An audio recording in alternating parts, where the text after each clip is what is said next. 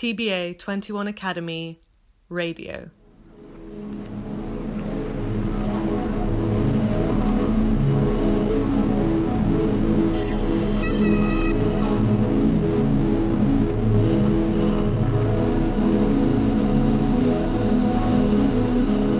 State ascoltando la seconda stagione di Nautilus, storie da una laguna urbana del XXI secolo. Un podcast realizzato da Ocean Space, Venezia.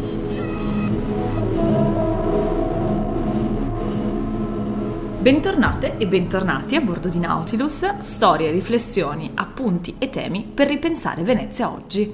Da parte di Alice Ongaro Sartori e di Enrico Bettinello, un caro saluto anche da parte mia. Di che cosa parliamo oggi in questo episodio, Alice? Oggi cercheremo di osservare la città di Venezia attraverso l'argomento e la lente della criminalità.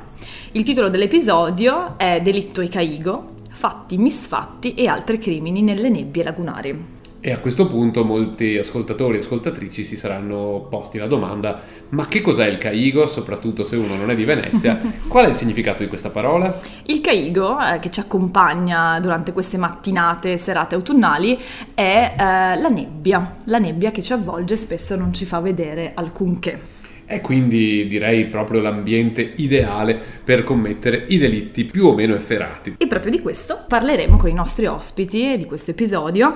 Partiremo con Davide Busato, uno storico veneziano e autore di molti libri che riguardano crimini della storia della Serenissima.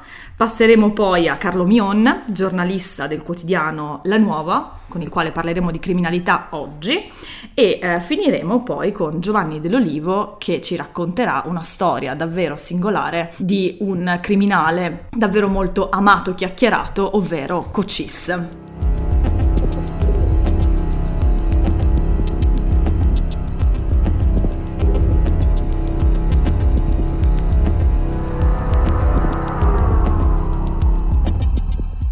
E diamo il benvenuto a bordo di Nautilus a Davide Busato, che è un ricercatore storico, un scrittore, insomma uno degli massimi esperti di criminalità, specialmente nell'ambito proprio della città di Venezia. Ha scritto diversi libri che inquadrano dal punto di vista storico così lo svolgersi delle vicende criminali, i delitti, i misteri, gli assassini, addirittura i serial killer della Serenissima lungo i secoli. Il suo ultimo libro, in realtà, Tonache di sangue, uscito per Rusconi, racconta assassini, sicari e briganti del clero, non solo a Venezia, ma un po' in tutta Italia. Però insomma, diciamo che per parlarci di criminalità a Venezia non potevamo trovare un ospite migliore, e quindi benvenuto a bordo di Nautilus a Davide Busato. Benvenuto.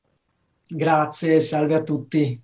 Allora Davide, moltissimo si potrebbe parlare, la tua ricerca storica è una ricerca molto approfondita e che è radicata proprio nei secoli, sin dagli inizi della Serenissima, quindi inizierei proprio la nostra chiacchierata cercando di capire un po' come si è evoluto, no? il mondo del crimine, quali sono le prime testimonianze che abbiamo e come si sono evoluti gli aspetti criminali che si sono svolti nella città di Venezia. Certo, come appunto hai già accennato, è un tema molto ampio, quindi di fatto noi abbiamo fin dalle primissime cronache, le cronache antichissime, quelle che raccontano l'origine della città, no? Adesso siamo per i 1600 anni, una data fittizia, no? Però sappiamo che insomma la città si viene poi a formare a partire dall'VIII-IX secolo.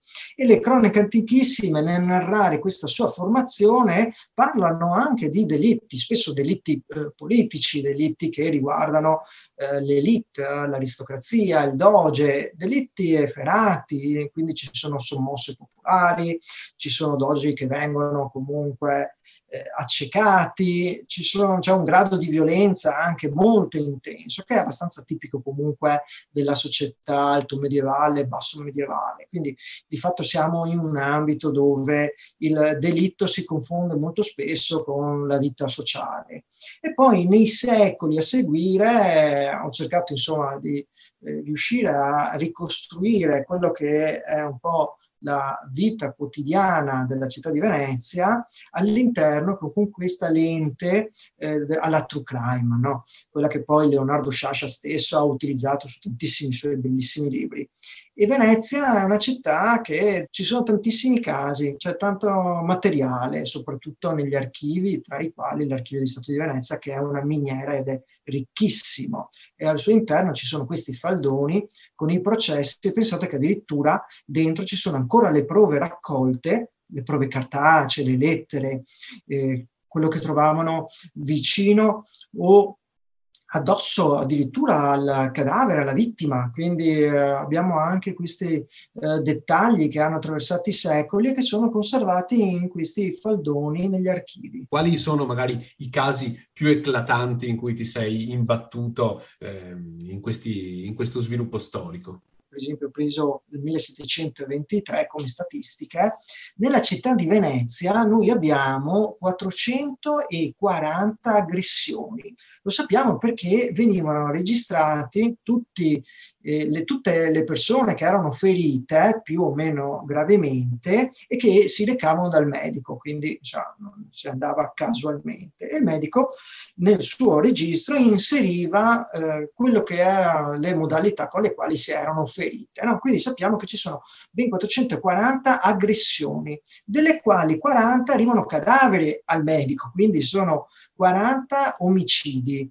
Di questi 40 omicidi, giusto per la cronaca, pensiamo che ne vengono poi istruiti al livello di processo meno di 12 con 7 colpevoli. Quindi sono dei numeri che a volte ci aiutano anche a comprendere come fosse una società un po' diversa dalla nostra, no? Più abituata alla violenza.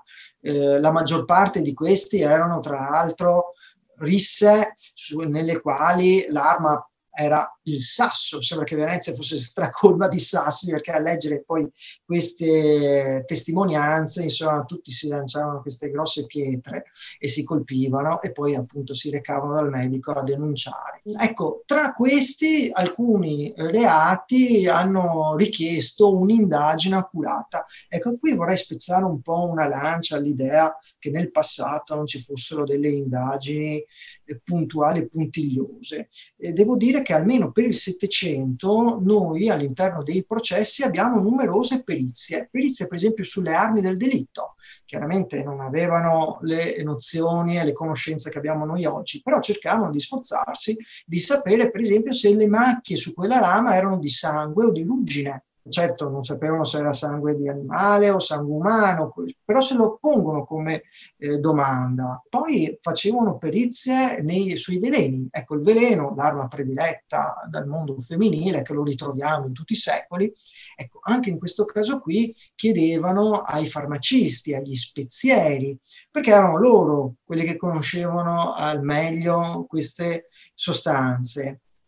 Quindi, come vediamo, abbiamo degli esperti. In più, pur non essendoci una polizia come la concepiamo noi oggi, esistevano svariate magistrature, come la Quarantina Criminale, il Signore di Notte al Criminale, il Consiglio dei 10, che indagavano sulla scena del crimine per capire come era avvenuto il delitto. E quindi troviamo a volte, anche raramente, però troviamo i primi schizzi delle scene del crimine, dove su questi quaderni, su queste filze, il magistrato di turno segnava la posizione dei corpi piuttosto che la posizione degli oggetti all'interno della stanza, oggetti che poi venivano sequestrati, che, come vi ho detto prima, ritroviamo all'interno dei faldoni dell'archivio. È molto interessante questa cosa. Qui stiamo parlando di delitti appunto contro la persona, ma per quanto riguarda invece i delitti così ambientali contro l'ambiente, c'era una sensibilità a Venezia nei confronti di questo tipo di reati? Sì, allora diciamo che l'ambiente era il contesto all'interno della quale la città viveva. La laguna, unica nel suo genere, doveva essere tutelata a 360 gradi, dalla sabbia dei lidi ai boschi, alle pinete, ma anche alle acque stesse. E quindi avevamo più magistrature, dai giudici del Piovego, che successivamente chiameranno savi esecutori alle acque, quello che per noi è il magistrato alle acque oggi, ex magistrato alle acque, si cercava di limitare i danni all'ambiente, che erano danni direttamente alla città, considerati danni come reati veri e propri, e quindi si perseguivano per esempio coloro che andavano a tagliare gli alberi senza autorizzazione, o i pescatori che utilizzavano il cannetto a uso di pesca per esempio bloccare all'interno delle peschiere le reti, e che facendo questo andavano a contrastare le correnti. E c'è da dire che poi nel Cinquecento c'è anche molta paura di una laguna interrata, e quindi c'è tutto uno studio approfondito con gli ingegneri idraulici che cercano di comprendere come deviare i fiumi, cosa che poi faranno per tutelare, no, questa realtà delicata. E quindi chiaramente anche le grisiole, cioè questo cannetto che veniva messo dai pescatori, andava a creare con le correnti delle motte di sabbia dove invece dovevano passare per esempio le imbarcazioni. E poi pensiamo anche ai canali stessi, i canali che si tendevano a interrare e quindi bisognava scavarli, e pertanto si era attenti anche su questo. Però un dato interessante è che l'ambiente era anche inteso come inquinamento, non con la nostra sensibilità sul reato ambientale di inquinamento, perché all'epoca, insomma, torno a ripetere, era la tutela della città, non tanto la tutela dell'ambiente. La città era l'ambiente, no? Si inseriva all'interno di quel contesto, ma l'inquinamento era percepito dalla popolazione e di conseguenza per la pace sociale si cercava di allontanare tutte quelle attività che potevano danneggiare la popolazione. La lavorazione del pellame viene fin dal 1200 spostata alla Giudecca, che era una zona periferica e quindi allontanata dal centro della città. Le tintorie, si sapeva che alcune sostanze utilizzate nelle tintorie, per esempio per il rosso, erano sostanze che danneggiavano la salute, e quindi si erano allontanate verso per esempio Marghera, che non è l'attuale Porto Marghera, ma sorgeva questo piccolo centro, questo piccolo vicus dove oggi c'è il Forte Marghera. E tra il 1200 e il 1300, anche quella è una zona periferica, e si spostano lì appunto i cinabri. Il cinabrio era questa sostanza che veniva utilizzata per il rosso e che era appunto, torno a ripetere, velenosa, loro lo sapevano. E poi anche per esempio il piombo usato nel vetro. Le vetrerie vengono allontanate per il duplice pericolo, quello del fuoco, perché chiaramente una città in gran parte in legno, e lo sarà fino al 1500, temeva moltissimo gli incendi, e poi anche per l'uso di questa sostanza, il piombo, che era dannosa. Stiamo parlando di luoghi veneziani, è molto interessante questa attenzione, no, che si aveva nei confronti dell'ambiente come città, una totale sintonia tra quello che era l'ambiente e l'idea di città, l'idea di comunità. Ma ovviamente pensando così alla morfologia, no, della città di Venezia, viene così un po' la curiosità di chiedere a Davide Busato, ma in una città che prima, tra l'altro, dell'illuminazione elettrica, era ovviamente buia come tutte le città di notte e piena di calli strette, di sottoporte, di vicoli, di angoli bui. Quali erano i luoghi prediletti per delinquere a Venezia? I luoghi prediletti in una città particolare come quella di Venezia erano sostanzialmente quelli che ruotavano attorno alle osterie. Cioè i reati più comuni, i reati contro la persona, scaturivano dalle risse, e le risse molto spesso erano la risultanza dei fiumi di vino che si bevevano all'interno della città di Venezia. Quelle osterie più malfamate che ruotavano attorno alle due aree più popolose, che erano quelle attorno a Piazza San Marco e quelle attorno al Mercato di Rialto. Subito dove c'è oggi il mercato del pesce, lì erano sorte fin dal 1200 alcune osterie, tra le quali, curiosità, una era gestita addirittura dalle monache di San Secondo, e quindi era un'osteria un po' particolare, e all'interno di quelle callette ho trovato tantissimi delitti che sono sviluppati a causa proprio delle risse. Pensate però che Serenissima era molto attenta alla pace sociale e quindi, come una buona parte, insomma, delle città preunitarie, aveva dei regolamenti molto rigidi anche sull'uso delle armi e su quali armi si potevano portare appresso o meno. C'è qualche esempio di serial killer particolare che ti va di ricordare a chi ci ascolta? Una di queste è Veneranda Porta da Sacile.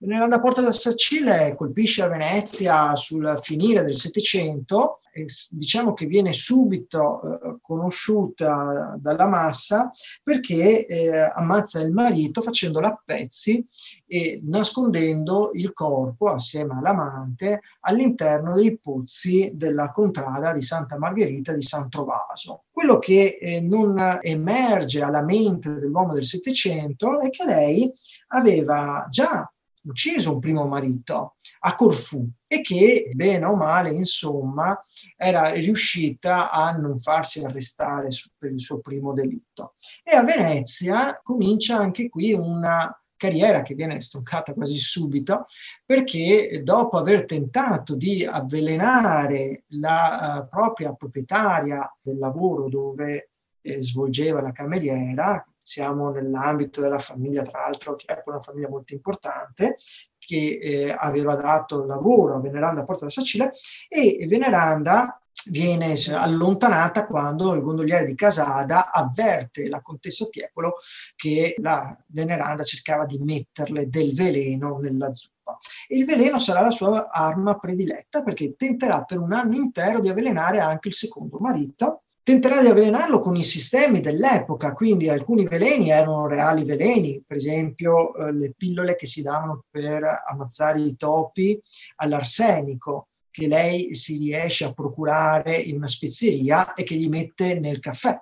Ma la fortuna di suo marito è quella di vomitare tutta la notte e quindi di espellere questo arsenico. Allora lei cerca di avvelenarlo mettendogli nella zuppa una sostanza che in realtà non era assolutamente velenosa, ma poteva sembrare, che è questo olio di estratto di scorpioni, perché c'era una farmacia all'epoca, San Bartolomeo, che aveva questa ricetta dell'olio di scorpione che era un toccasana, serviva per le punture di vespa, di calabrone, per i piccoli tagli, per alleviare un po' i dolori e per cicatrizzare velocemente. Lei invece pensa che sia un vero e proprio veleno e quindi glielo mette in questa zuppa di pane, ma lui non ha nessun tipo di effetto. Allora lì un po' comincia a assustarsi e cambia e si fa arrivare 2 rospi da Sacile, dal quale paese lei era originaria, e questi 2 rospi perché? Perché la magia nera prevedeva che il rospo potesse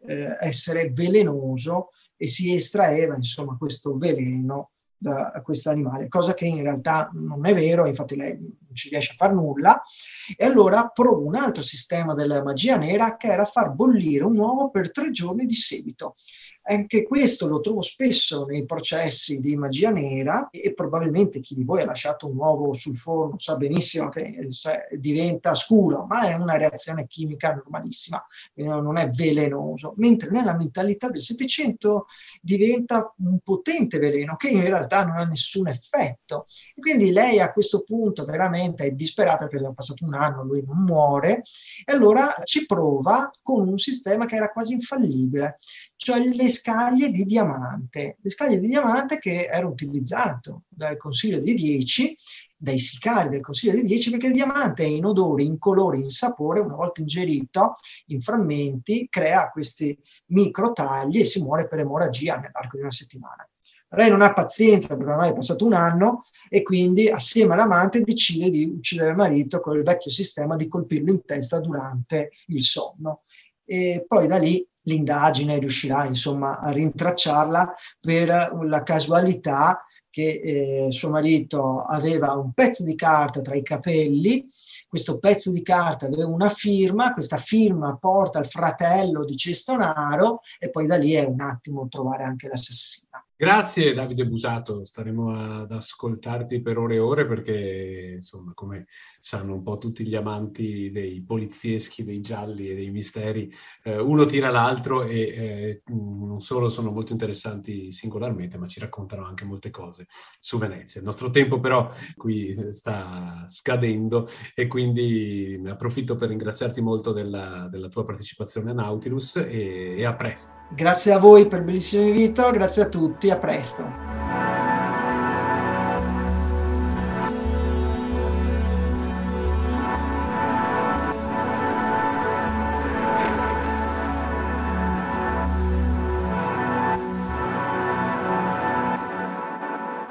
E diamo il benvenuto a bordo di Nautilus a Carlo Mion, da circa 30 anni cronista di cronaca nera, ma non solo, per il quotidiano La Nuova Venezia, e che quindi in questi anni ha potuto vedere e raccontare in prima persona l'evoluzione proprio della nostra città in senso criminale.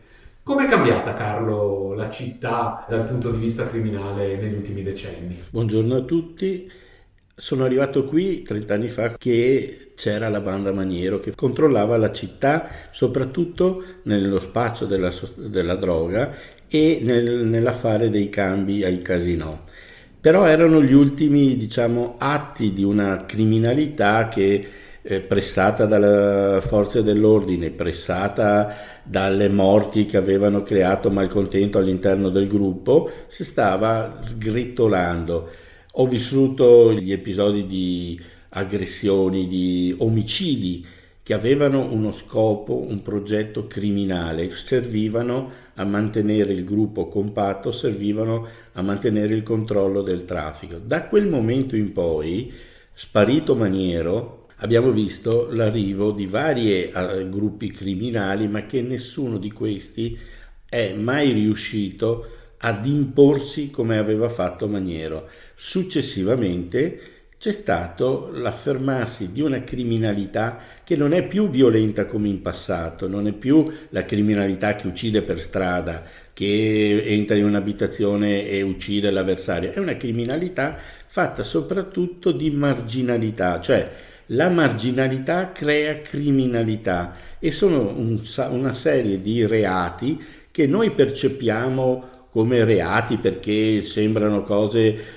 molto pericolose, via eccetera, ma in realtà sono solo il frutto di una costrizione che hanno determinate persone per vivere e soprattutto sono frutto di un altro fenomeno molto interessante e logico per una città come Venezia. Vivono di turismo anche loro, di un turismo naturalmente sfruttato in maniera illegale, però è sempre, succhiando dal turismo. Seguendo quello che hai appena detto tu, Carlo, la mia esperienza come ragazza quando sono arrivata qui a Venezia a 19 anni è stata quella di sentirmi particolarmente sicura come ragazza, come donna, di giorno e di notte, sempre e comunque.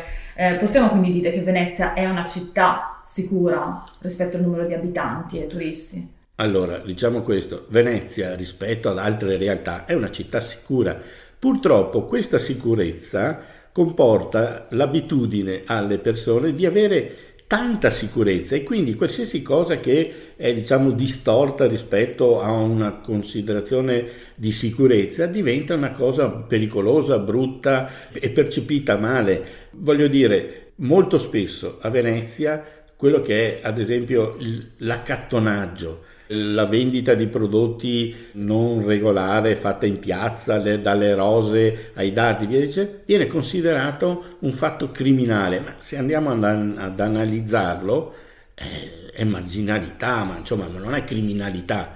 Purtroppo Venezia, essendoci tanta sicurezza, si pretende anche molto di più di quello che in realtà dovrebbe essere offerta. Pensiamo soltanto a quante telecamere ci sono sparse in città. e ricordo com'è facile con quel sistema di telecamere scoprire un sacco di micro reati, perché poi alla fine sono i micro reati dovuti a quello che magari ha bevuto, ha voluto aggredire una persona, ma che in realtà con la criminalità organizzata non ha nulla a che fare. Per me ritengo, rispetto ad altre realtà anche del nord-est, che Venezia sia una città molto sicura. Se guardiamo però qualche statistica che ci viene proposta a volte dai quotidiani, si parla di Mestre, ad esempio, che è un po' una realtà diversa da Venezia, ma che comunque è una realtà fortemente collegata a Venezia, come capitale italiana dell'eroina, oppure si parla addirittura di Venezia come capitale dei borseggi. Insomma, queste statistiche ogni tanto roboanti compaiono sui quotidiani. Allora, Mestre è decisamente una realtà diversa da Venezia. La questione eroina e la questione stupefacenti a Mestre si perde nella notte dei tempi, perché bisogna considerare un fatto: Mestre è un crocevia del nord-est. Abbiamo una stazione importantissima e chiaramente qui arrivano da tutte le parti, ma già Maniero aveva deciso che Mestre doveva essere la capitale dello spaccio al dettaglio, perché ha inondato di eroina la città, ma non solo la città, poi non parliamo di Padova o Verona, di droga che lui trattava con i turchi o con la camorra, per cui quella situazione è salda da anni. Soltanto finito Maniero sono arrivati altri gruppi criminali.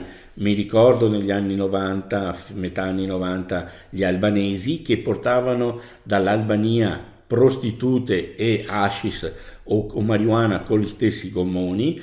Poi gli albanesi hanno cambiato tipo di reati commessi, hanno fatto un salto di qualità, hanno messo le prostitute nelle abitazioni, hanno mollato la strada. La droga scambiano la cocaina con gli africani e con i turchi, e sono arrivati per ultimi i nigeriani, che hanno un'altra importazione che arriva dall'Olanda, soprattutto dei grandi porti olandesi e tedeschi, cioè dal nord Europa. Questo fenomeno di Mestre capitale dell'eroina è diventata capitale dell'eroina per i morti che ci sono stati alcuni anni fa, dovuti a un fatto semplice. I nostri ragazzi tossicodipendenti, ma anche chi arrivava dal nord-est a rifornirsi a Mestre, non era più abituato ad avere un'eroina molto buona, sostanzialmente era un'eroina con un principio attivo elevato. Non essendo più abituati, si facevano come se fosse un'eroina tagliata 3-4 volte, e lì erano da soli, il cuore non reggeva e sono morti, no? E questo è stato il problema di quel periodo lì. Poi da una parte c'è stata le operazioni delle forze dell'ordine, dall'altra c'è stata un'educazione, una conoscenza maggiore da parte del tossicodipendente quando usa questo tipo di sostanza stupefacente. Tornando invece a Venezia e alla domanda perché Venezia è la capitale del borseggio. Ogni anno vinciamo questo premio. Sì, ogni anno Venezia, il titolo adesso di diversi giornali nazionali, ma è banale la questione, dovrebbe cambiare il tipo di rilevazione dei dati. Il numero di borseggi elevati a Venezia è perché è elevato il numero dei turisti da borseggiare, no? Le bande di borseggiatori arrivano a Venezia perché? Perché qui ci sono tante persone, tanti turisti, gente che gira con lo zaino aperto, gente che è sbadata e via dicendo, per cui c'è tanto mercato, diciamo. E quindi però il numero dei borseggi di fine anno viene invece rapportato con il numero delle persone, quindi la percentuale che esce è pazzesca, no? Si vede un numero sproporzionato, però se consideriamo che Venezia non è abitata da 50.000 persone o quelle che sono adesso, ma da milioni di persone, è un numero irrilevante. Invece Carlo, prima tu hai giustamente citato la questione delle comunità migranti e la criminalità. La mia domanda è: che tipo di relazione e percezione c'è delle comunità migranti, della criminalità oggi, ma anche che tipo di, se vogliamo, abusi e criminalità le comunità di migranti stesse subiscono a Venezia? Allora, è un fatto, diciamo, normale. Fin da bambino ci dicevano attento all'uomo nero, no? Perché l'uomo nero? Perché era diverso, no? E allora noi non abbiamo ancora una cultura di inclusione che ci fa capire come gli altri sono diversi da noi, e per cui tutto quello che arriva da una parte, che possono essere persone diverse da noi, è visto di sott'occhio, un po' anche così con diffidenza, e spesso è visto come criminale. Cioè, pensiamo agli africani che hanno un tono di voce quando parlano molto alto, quando discutono a tono molto alto. Spesso, mi ricordano in questura, c'erano decine di chiamate perché dicevano stanno litigando, stanno dando, picchiando. Il poliziotto arrivava lì e stavano discutendo, un tono di voce, ecco. Questa è la percezione. Poi percepiamo, ad esempio, gli accattoni, cosiddetti accattoni, cioè i questuanti, soprattutto dell'est Europa, come altro pericolo. Ma questi, insomma, più di allungare la mano, sì, a volte sono insistenti, ma non fanno nulla, no? Però questo dà insicurezza, perché si vede il diverso, cioè la persona diversa. Però dobbiamo pensare, ad esempio, di come molte di queste comunità, diverse di queste comunità forse è meglio dire, sono vittime anche loro a loro volta di criminalità, di sfruttamento. Pensiamo al mondo dei bengalesi che lavora a Marghera, alla Fincantieri, e che vive a Marghera. Credo, se non vado errato, che in questo momento in città regolari sono all'incirca 10.000. La gran parte lavora nella Fincantieri e l'altra parte, maggiore diciamo, negli alberghi, come aiuti cuochi, come gente che ai piani, vabbè, insomma. Questi, quando alla Fincantieri magari per un periodo si blocca la produzione di navi, ed è successo, ricordo 3 anni fa, molti di questi rimangono senza lavoro a migliaia di chilometri da casa, hanno una famiglia da mantenere e si arrangiano. Ne hanno trovati tantissimi, sempre 3 anni fa, perché ci fu una forte protesta a Venezia perché erano aumentati i bengalesi che vendevano i dardi luminosi alla notte, o le rose, o il grano per i colombi. Molti di quelli là non erano altro che persone che erano rimaste senza lavoro alla Fincantieri. Possono essere, diciamo, disturbare, possono dar fastidio, sono una presenza non bella nel salotto di Venezia, però attenzione, sono vittime di uno sfruttamento loro sfruttamento, senza parlare, attenzione, perché la vera criminalità qui da Venezia, secondo me, in questo momento sta nello sfruttamento che c'è dalla parte delle cooperative che lavorano all'interno di Fincantieri con questi poveri cristi, costretti alla cosiddetta paga globale, dove prendono nominalmente 1.400 euro, ma che in tasca loro se gliene arrivano 300 o 400 euro, e sono costretti a firmare accordi e così via, altrimenti perdono il lavoro, perdendo il lavoro perdono il permesso di soggiorno e diventano clandestini a migliaia di chilometri da qui. Senti Carlo, ma per quanto riguarda invece la criminalità organizzata, qual è l'apporto che c'è da parte anche di comunità straniere, e quanto è cambiato l'equilibrio tra quella che era la criminalità organizzata, che ovviamente è sempre più imprenditoriale in questi ultimi anni, tra quella, diciamo, di casa nostra e quella invece straniera? Allora, c'è sempre stato il tentativo a nord-est e sul litorale in particolare, e naturalmente Venezia e Lido, della criminalità organizzata di investire nel mondo del turismo, perché è la cosa più semplice per ripulire denaro sporco. Per cui i tentativi ci sono sempre stati, camorra, 'ndrangheta, e in particolare per anni da parte di Cosa Nostra, cioè della mafia siciliana. E per cui queste indagini di sequestri, di quote di alberghi, ci sono sempre stati. Dobbiamo adesso fare i conti con la pandemia anche su quel fronte lì, perché negli ultimi 2 anni oramai c'è stato un assalto alla diligenza del mondo del turismo veneto e anche veneziano pazzesco da parte di organizzazioni criminali italiane, organizzazioni criminali straniere, e poi un altro tipo di organizzazione criminale che nasce in Italia porta i capitali all'estero, crea un'altra organizzazione all'estero e rientra per riconquistare pezzi di economia e infiltrare l'economia normale, vera, buona, nostrana. Questo l'ha dimostrato ad esempio una serie di indagini, ma soprattutto una serie di ricerche incrociando i dati, la Guardia di Finanza del Veneto. Basta pensare che l'anno scorso a marzo, tra marzo e luglio, in Veneto sono state presentate 3 volte tante le nuove partite IVA rispetto a un periodo normale. Uno dice, in un momento di crisi, che tutti hanno paura, che tutti stanno in casa, che tutti non hanno i soldi e via dicendo, in Veneto stranamente sorgono 3 volte tanto, e mi pare fossero in pochi mesi 1200, non vorrei sbagliarmi, ma siamo su quella cifra, 1200 partite IVA, 3 volte tanto rispetto all'anno precedente e a 2 anni prima. Per concludere la nostra chiacchierata, vorrei chiederti la criminalità di una città, in particolare Venezia in questo caso, che cosa ci racconta della città stessa? Beh, adesso come adesso racconta che come c'è un'economia sana che vive di turismo, e c'è la criminalità, quella che c'è adesso,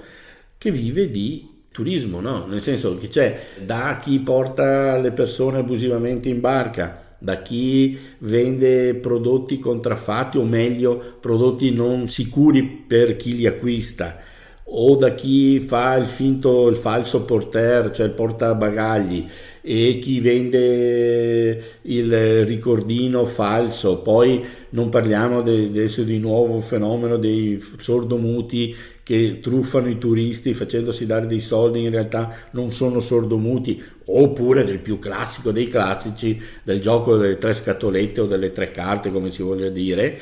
Vive di turismo, vive del fatto che qui ci sono tanti turisti e qui si viene ognuno si arrangiano quelli che hanno il bed and breakfast, anche in nero, e si arrangia chi ha le 3 carte o chiede l'elemosina o cerca di truffare o borseggia il turista.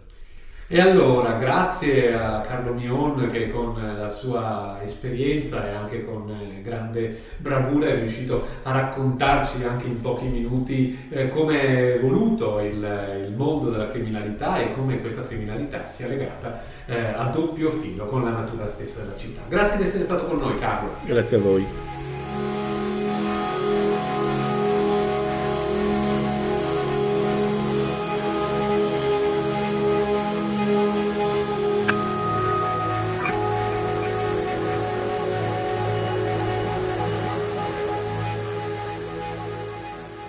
E benvenuto a bordo di Nautilus a Giovanni Dell'Olivo, cantautore e anche autore, insieme al giornalista Roberto Bianchin, di un progetto musical teatrale che poi è anche diventato un libro dedicato a Cocis. Il sottotitolo del libro spiega già tutto: Passione e morte dell'ultimo bandito veneziano. Benvenuto Giovanni Dell'Olivo. Ciao ragazzi, molto, molto felice di essere qui.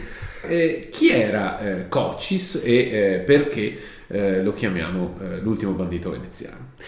Partiamo come si suole dalla fine del racconto, perché da quello si capisce esattamente qual è il personaggio e perché stiamo raccontando, e perché a distanza ormai di 40 anni, di più di 40 anni, parliamo di Cocis. Il 12 maggio 1978 un comando della polizia in campo San Giovanni e Paolo uccide, in uno scontro a fuoco, la mattina, verso le 10 di mattina, in un giorno feriale, un bandito in una barca.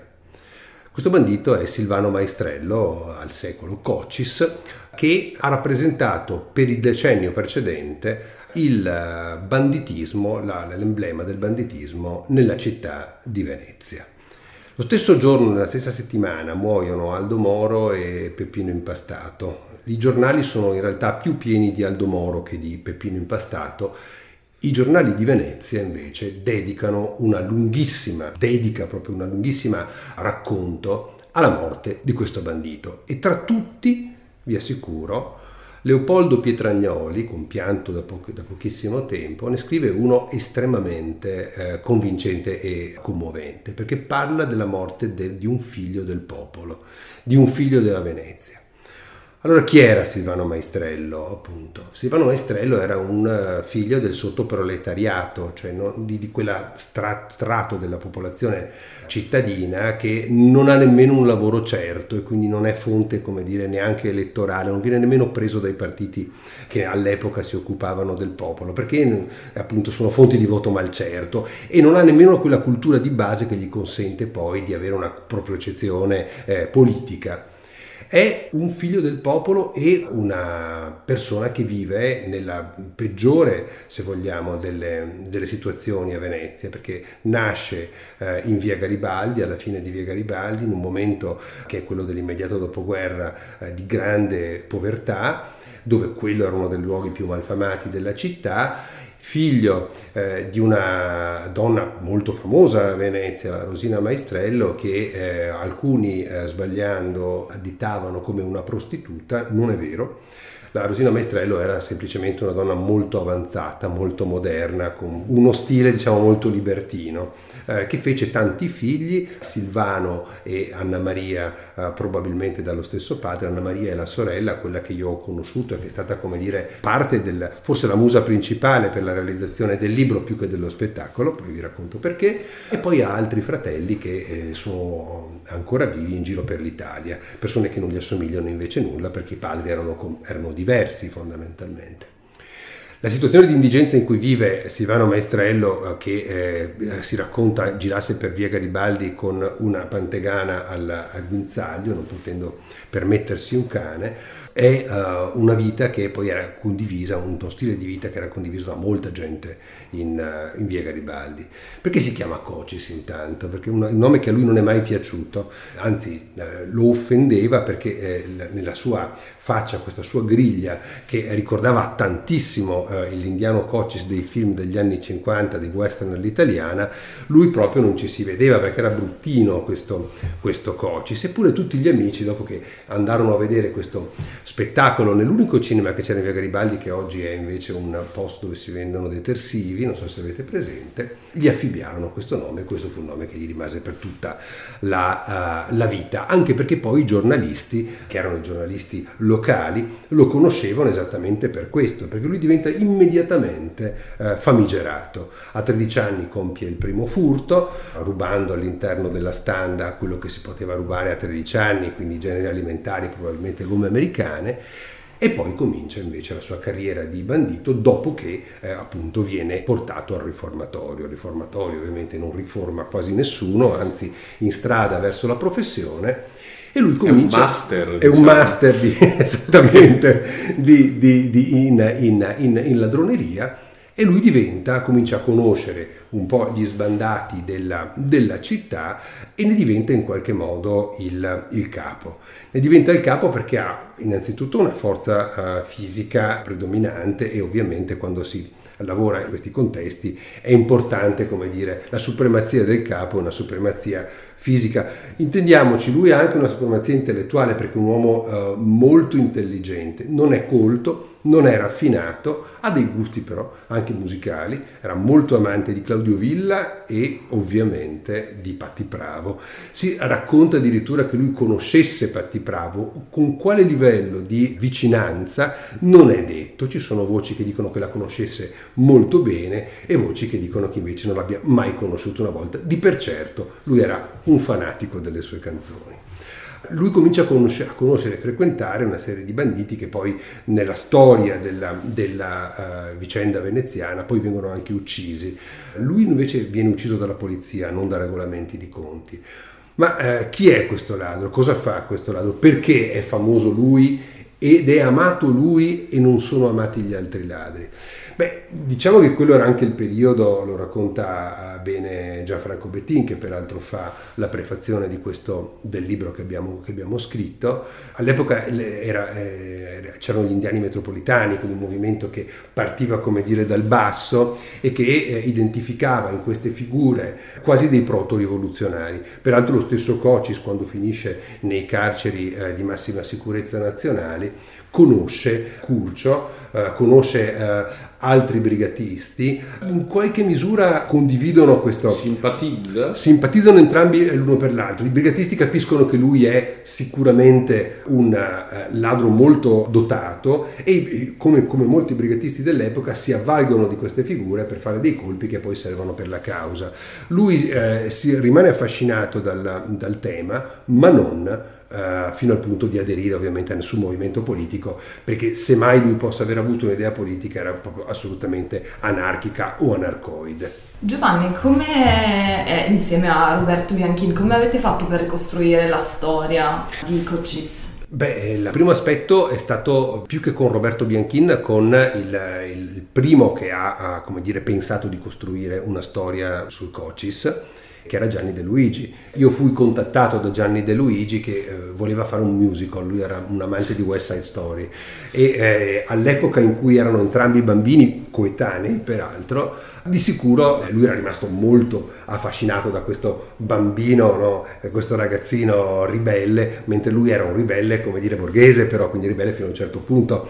E la morte di Cochise poi gli diede la stura. In realtà Roberto Bianchin è la base di moltissima di quel testo dello spettacolo, perché all'epoca dei fatti lui era un giovanissimo giornalista del Diario di Venezia, che era questo giornale di area credo socialista che veniva distribuito a Venezia, e lui raccontò a episodi, cioè fu il primo a intervistarlo da vivo in vari episodi della latitanza del ladro, e da morto costruì una storia a puntate in cui ricostruì con quello che aveva allora, ovvero i racconti della sorella, la storia di Cochise. Io però all'epoca dei fatti vivevo in via Garibaldi, che era la sua prateria, e quindi conoscevo tutti quelli che lo avevano conosciuto e ho cominciato a farmi raccontare le storie da ciascuno.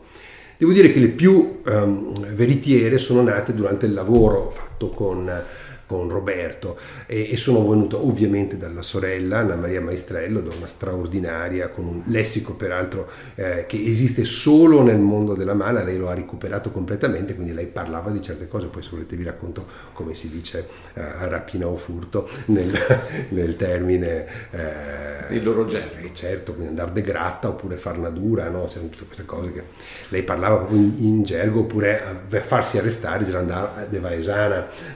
Sì, lo spieghiamo per chi ci ascolta, vogare alla valesana, che non sa che vogare con due remi, quando si voga da soli con due remi nella voga veneta alla valesana, le braccia si incrociano al livello dei polsi come se si avessero delle manette, per cui quando uno va in carcere, appunto, un detto popolare è dire ti va vogando a Vaesana. Vaesana, che vuol dire che sei finito dentro.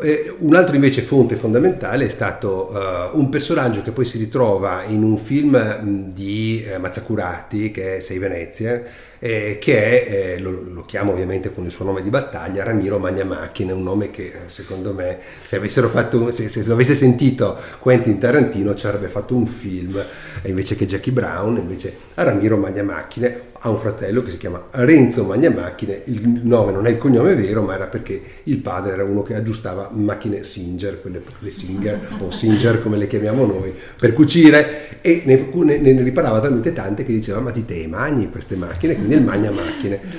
Allora i due fratelli Magnamacchine, ma soprattutto il più giovane, sono stati membri della banda del Cochise e hanno vissuto come baroni rampanti sopra i tetti della città. Loro vivevano sui tetti della città, dormivano sui tetti della città e scendevano di notte, come racconta molto bene Ramiro, per questa specie di boulevard della ruberia che era il Canal Grande, andando a rubare, come ogni buon Robin Hood, ai ricchi. Perché loro sapevano, come fanno di solito i ladri effettivamente, ma loro rubavano ai ricchi per dare ai poveri, cioè a se stessi in primis, e Silvano molto alla famiglia, perché c'era un'etica familiare molto forte. Si parla prima tra di noi di familismo amorale, ma direi che questo è proprio l'esempio. L'idea che la famiglia vada protetta in ogni caso è anche, come dire, patrimonio della mafia in quanto tale, anche se vogliamo di Maniero, no? Con questo rapporto incredibile, quasi patologico con la madre, di cui parlano anche poi i libri che raccontano di Maniero. Lui ha un rapporto molto forte con la madre, un rapporto conflittuale, perché una madre come la Rosina non è facile da gestire, però guai a chi parlava male della madre. Quando gli dicevano che era un figlio di puttana, che peraltro lo si può dire anche a uno che magari non lo è, lui saltava e t'ammazzava di botte. Perché vivevano sui tetti? Perché lui era un atleta, ed è questa la seconda delle cose incredibili. Un atleta che riusciva a saltare a piedi pari, avendo mani molto lunghe, braccia molto coniglie, molto scimmiesche, praticamente su pareti piane. Quindi lui poteva diventare il più grande scalatore di montagne del mondo, invece decise diversamente. Ma fu talmente bravo che, ed è questa la cosa che lo rende famosissimo, perché lui riusciva a evadere 7 volte da 7 carceri di massima sicurezza, anzi 2 volte o 3, non mi ricordo, da Santa Maria Maggiore, che comunque era un carcere difficilissimo dal quale uscire.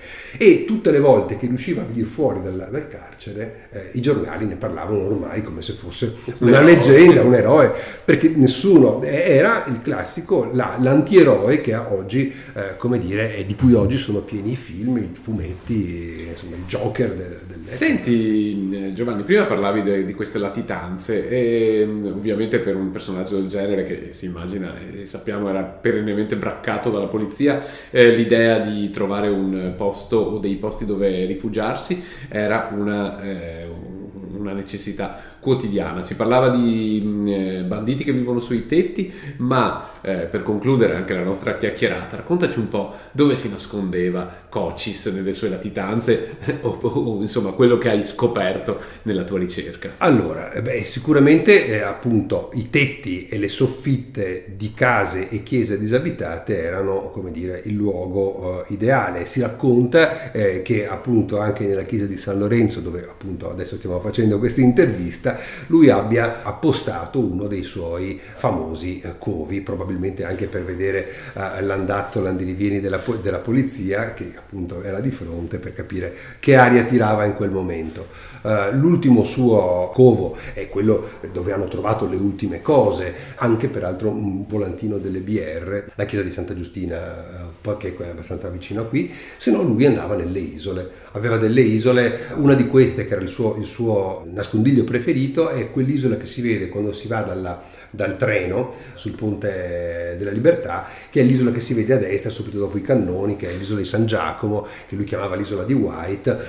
Era uno dei posti dove c'erano lui e le pantegane, di cui è ancora piena l'isola, ed era uno dei posti dove riusciva ad andare. Perché ovviamente lui, che aveva un barchino, girava con il barchino e faceva le rapine col barchino, che era la cosa incredibile, svaligiava le banche mettendo il barchino in canale, portandola alle furtiva, appoggiandola nel barchino, partendo e correndo a tutta forza in barchino e non facendosi mai prendere.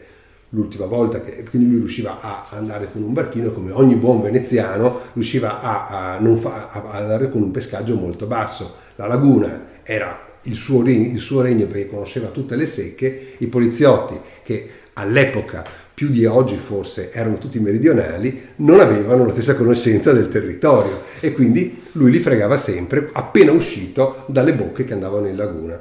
Senti, prima di salutarti molto rapidamente, perché l'ultimo bandito veneziano e secondo te il fatto la morte di Cochis rappresenta in qualche maniera anche la fine di un'epoca? Sì, rappresenta la fine dell'epoca intanto per la fine di un certo tipo di banditismo, perché poi il Cochis, per quanto fosse ovviamente un fuorilegge, aveva un codice che poi era un codice del popolo. Lui era una persona che aveva anche come si dice, una funzione redistributiva, nel senso che ad alcuni, non a tutti ovviamente, pagava gratuitamente senza avere nessuna contropartita, dava dei soldi.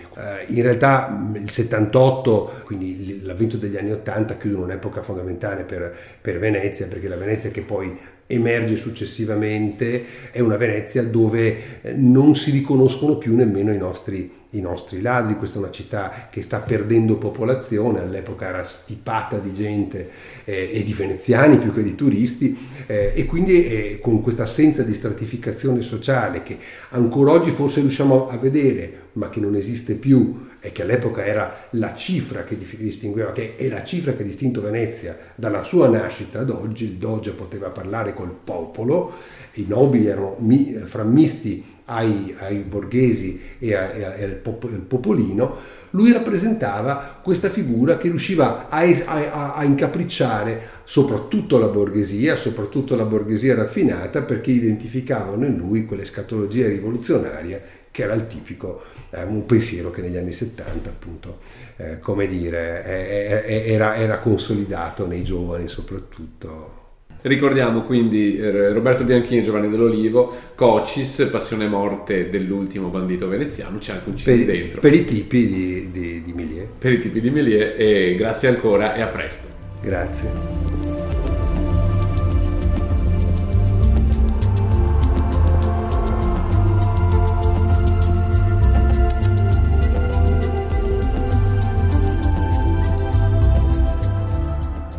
È stato un episodio davvero ricco di elementi e di spunti per riflettere su come sia cambiata la criminalità nella città di Venezia, e attraverso questa lente è stato anche possibile quindi analizzarne i cambiamenti socio-economici che ne sono connessi, dai delitti di potere a quelli legati alla quotidianità, fino ai reati contro l'ambiente e quelli anche legati all'economia del turismo di massa.